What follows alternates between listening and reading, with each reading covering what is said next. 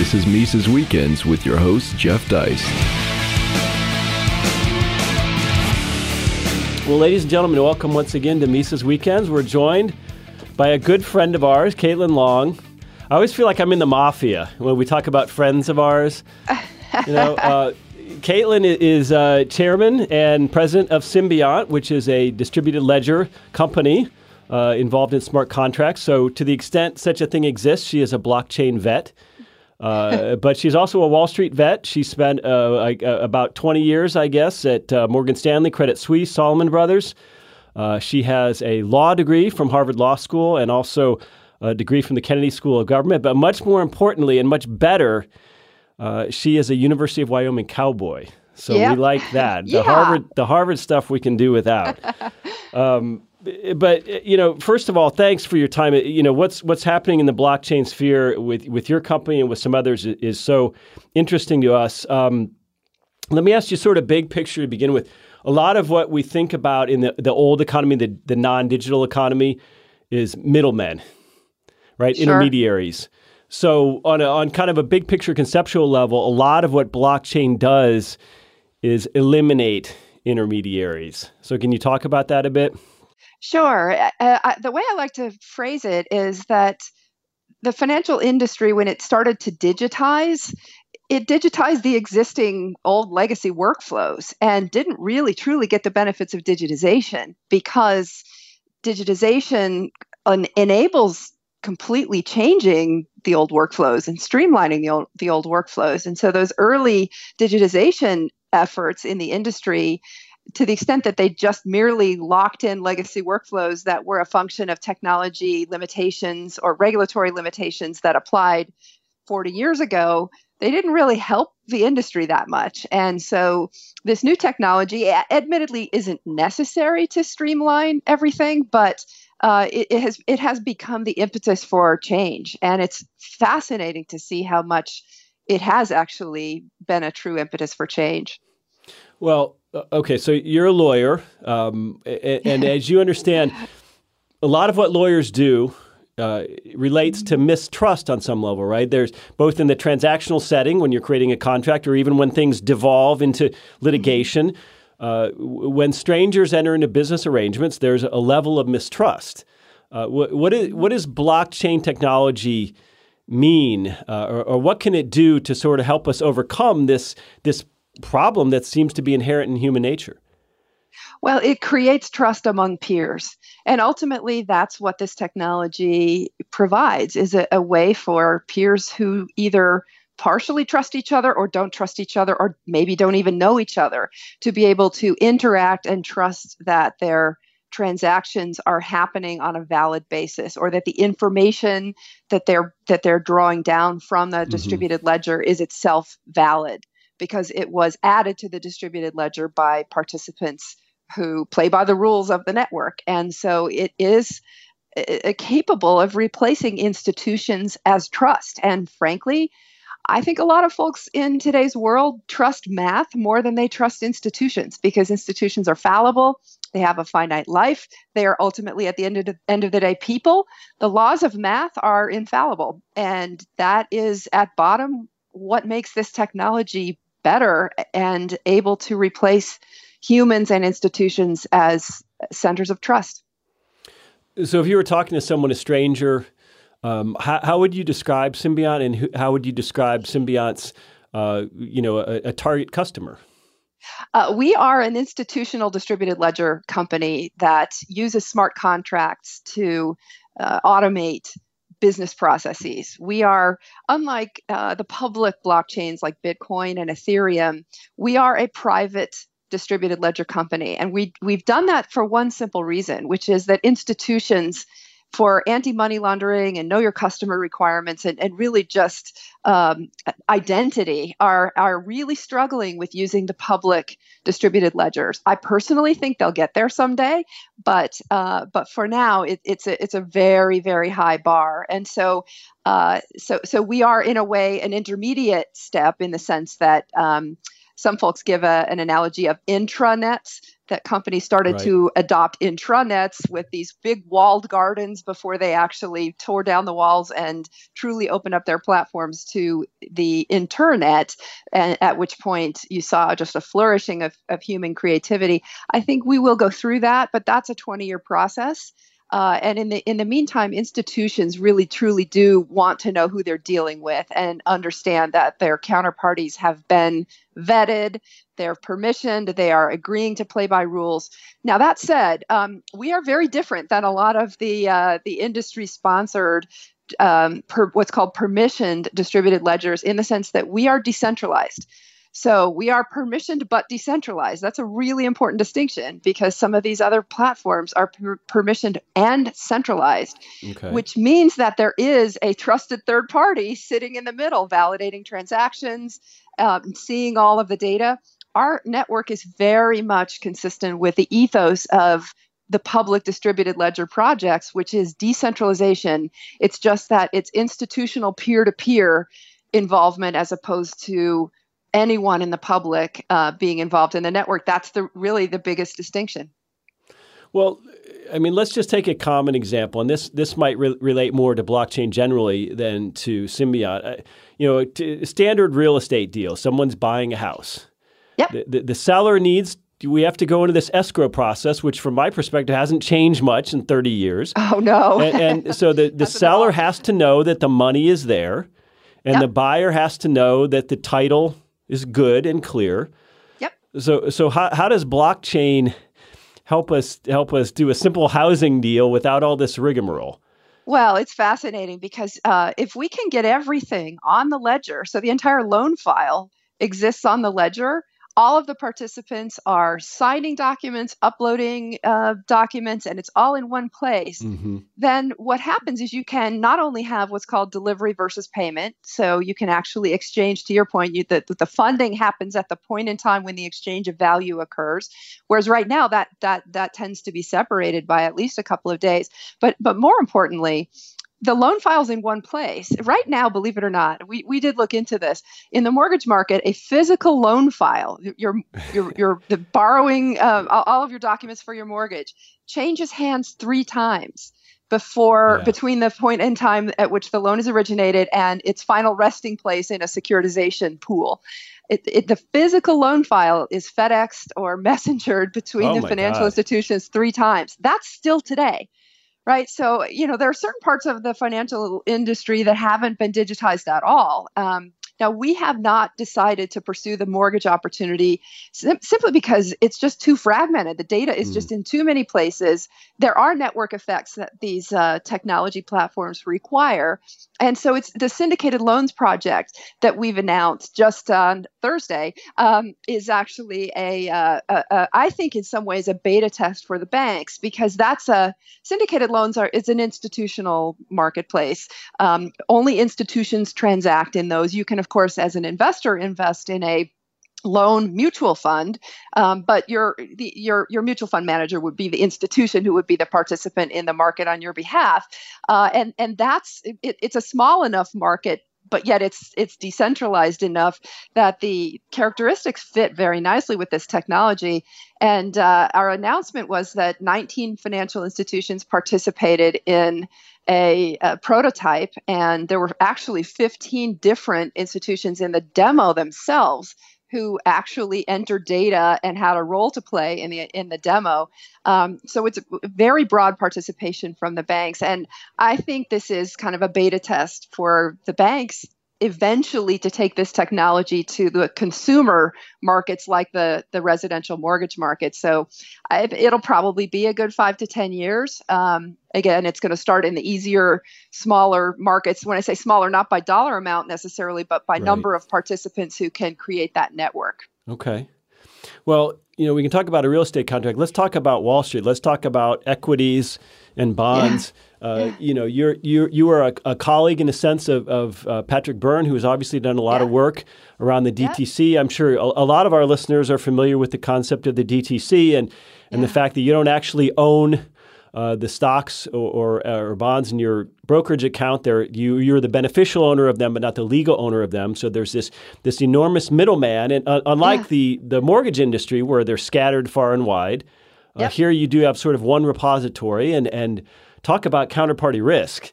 What could blockchain mean for investors?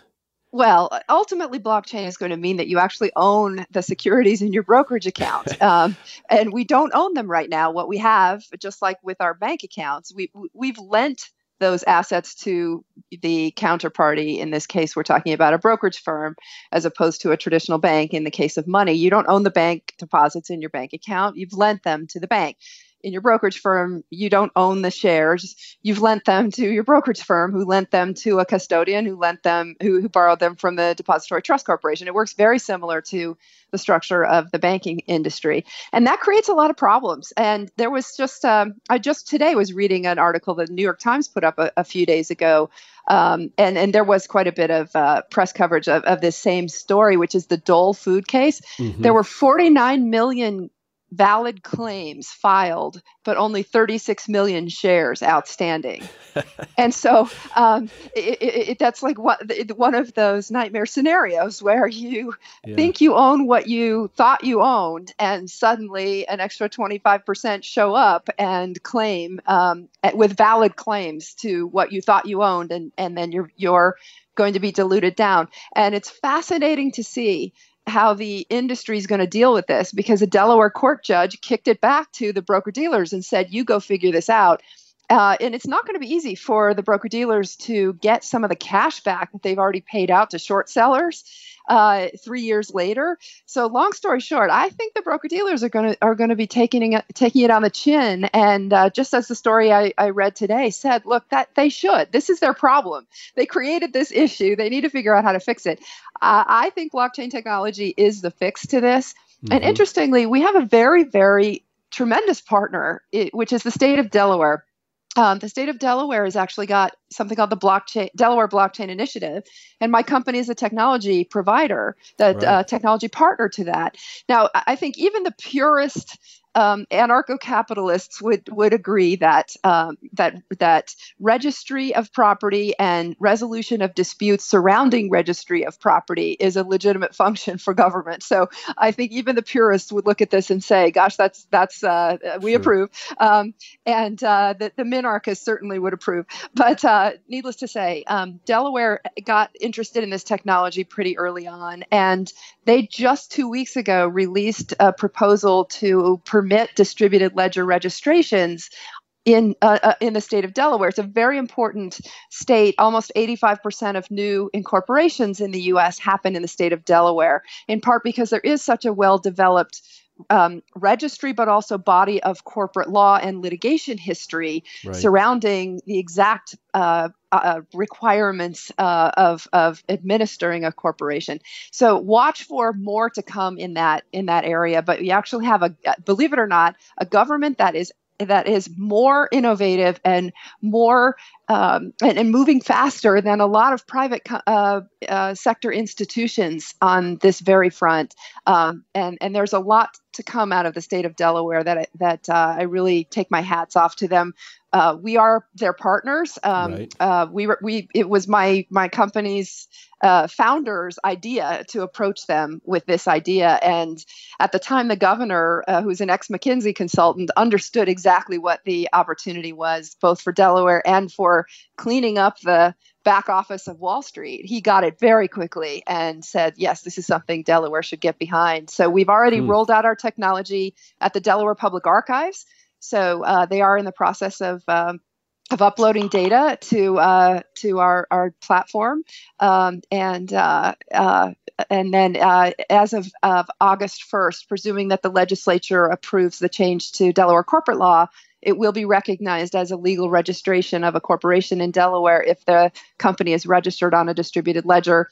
And just to finish the thought, the really important takeaway from that is that once a company registers on a distributed ledger, there is no piece of paper that can sit at the DTC, and Right. and therefore you essentially completely change the plumbing of the securities industry and allow record owners to be beneficial owners of shares again. And the Dole situation. There was also a Dell case too. So Dell and Dole happen to have similar cases with problems between the registered owner of securities and the beneficial owner of securities. Once that system is in place in Delaware, those two can be brought back together again. So you have no intermediaries and you have clear property rights in the securities that you own in your brokerage account again. But then also imagine an individual Dole owner could sell some shares to an individual Dole buyer. That's it. That's exactly right. This facilitates peer-to-peer investment. Now, of course, it's still going to have to go in a public securities situation. It would still have to go through a registered, regulated part of the industry. But there are a lot of things happening in the private securities market, and we're working on a number of those as well. Where it could literally be a peer-to-peer exchange. Well, I hope that is coming. But it sounds like Delaware is doing what the federal government is not. As I'm sure you're aware, a couple of years ago, the IRS issued some guidance about the tax treatment of Bitcoin, for example. More recently, we've seen the SEC deny registration on the New York Stock Exchange to a couple of Bitcoin-related ETFs. Bitcoin is kind of a separate question, but let me ask you this. Congress, statutorily, not at the administrative level, but to my knowledge, Congress is not really enacting any legislation with respect to cryptocurrencies or blockchain technology. Am I wrong? That's right. There is a congressional blockchain caucus, and it's bipartisan. There's both a Democrat and a Republican chairing it. And part of their stated mission is to enable this innovation to flourish. And so there's not been any legislation passed at the congressional level that would impede this innovation, which is a terrific outcome. Yeah, let's keep it that way. Yeah. So I'm going to leave you with one last question, Caitlin. You poured a lot of your life and your energy into blockchain technology and thinking about it and working within it. You left what I imagine was a lucrative Wall Street career. Getting back to those middlemen, those intermediaries, whether we're talking about government or banks or middlemen of all kind, do you ever lose a little sleep wondering if they're not going to go quietly into the night, but rather they're going to fight this as it grows? And it's sort of like Uber. It's so obviously and evidently a good thing that the only people who could be against it are the people who might be financially, injured by it. Does that cause you any heartburn? Well, we think about it, obviously, but the value proposition of what we're bringing to the table is so clear that the participants in the market where we've actually been engaged have been very clear to support it. So syndicated loans is a perfect example. That's a market where banks and investment firms interact with each other. Both sides agreed that for a whole host of both cost and regulatory reasons, that change was necessary. So the ball got rolling, and that's a market that kind of like the mortgage market hasn't really been digitized yet. So the case for change was pretty clear. In some other markets, I think it's going to take a lot longer, and there will be more friction. It won't be such an obvious case. But the way I think about it as a business person is, if we generate value to customers, then customers will buy the product, and we have to prove that there is value. We have to prove that there are costs that can be taken out, or that there are new products that can be created as a result of deploying the technology. And I think at the end of the day, the market wins. Uber proved that they could take on the taxi and limousine commissions because they deliver a product that is just that much better, and consumers voted with their feet. And I think the analogy will be true here as well. I'm not suggesting that we think it's going to be an easy road, but we're very targeted in the opportunities that we're pursuing, and we think that the securities industry will end up moving over to the distributed ledger solutions, but I don't think it's going to be fast. And I think, ironically, public equities might actually be the last product to convert over to distributed ledger technology. And that may take 20 years. Look at where we are with loans just getting started. So it's going to take some time, but I think we're going to get there. And I think in the meantime, that these technologies are going to bring a lot of value to the participants in the markets. Well, Caitlin Long, President, Chairman of Symbiont, thanks so much for your time. It was great seeing you again. Thank you. And ladies and gentlemen, have a great weekend. Subscribe to Mises Weekends via iTunes U, Stitcher, and SoundCloud, or listen on Mises.org and YouTube.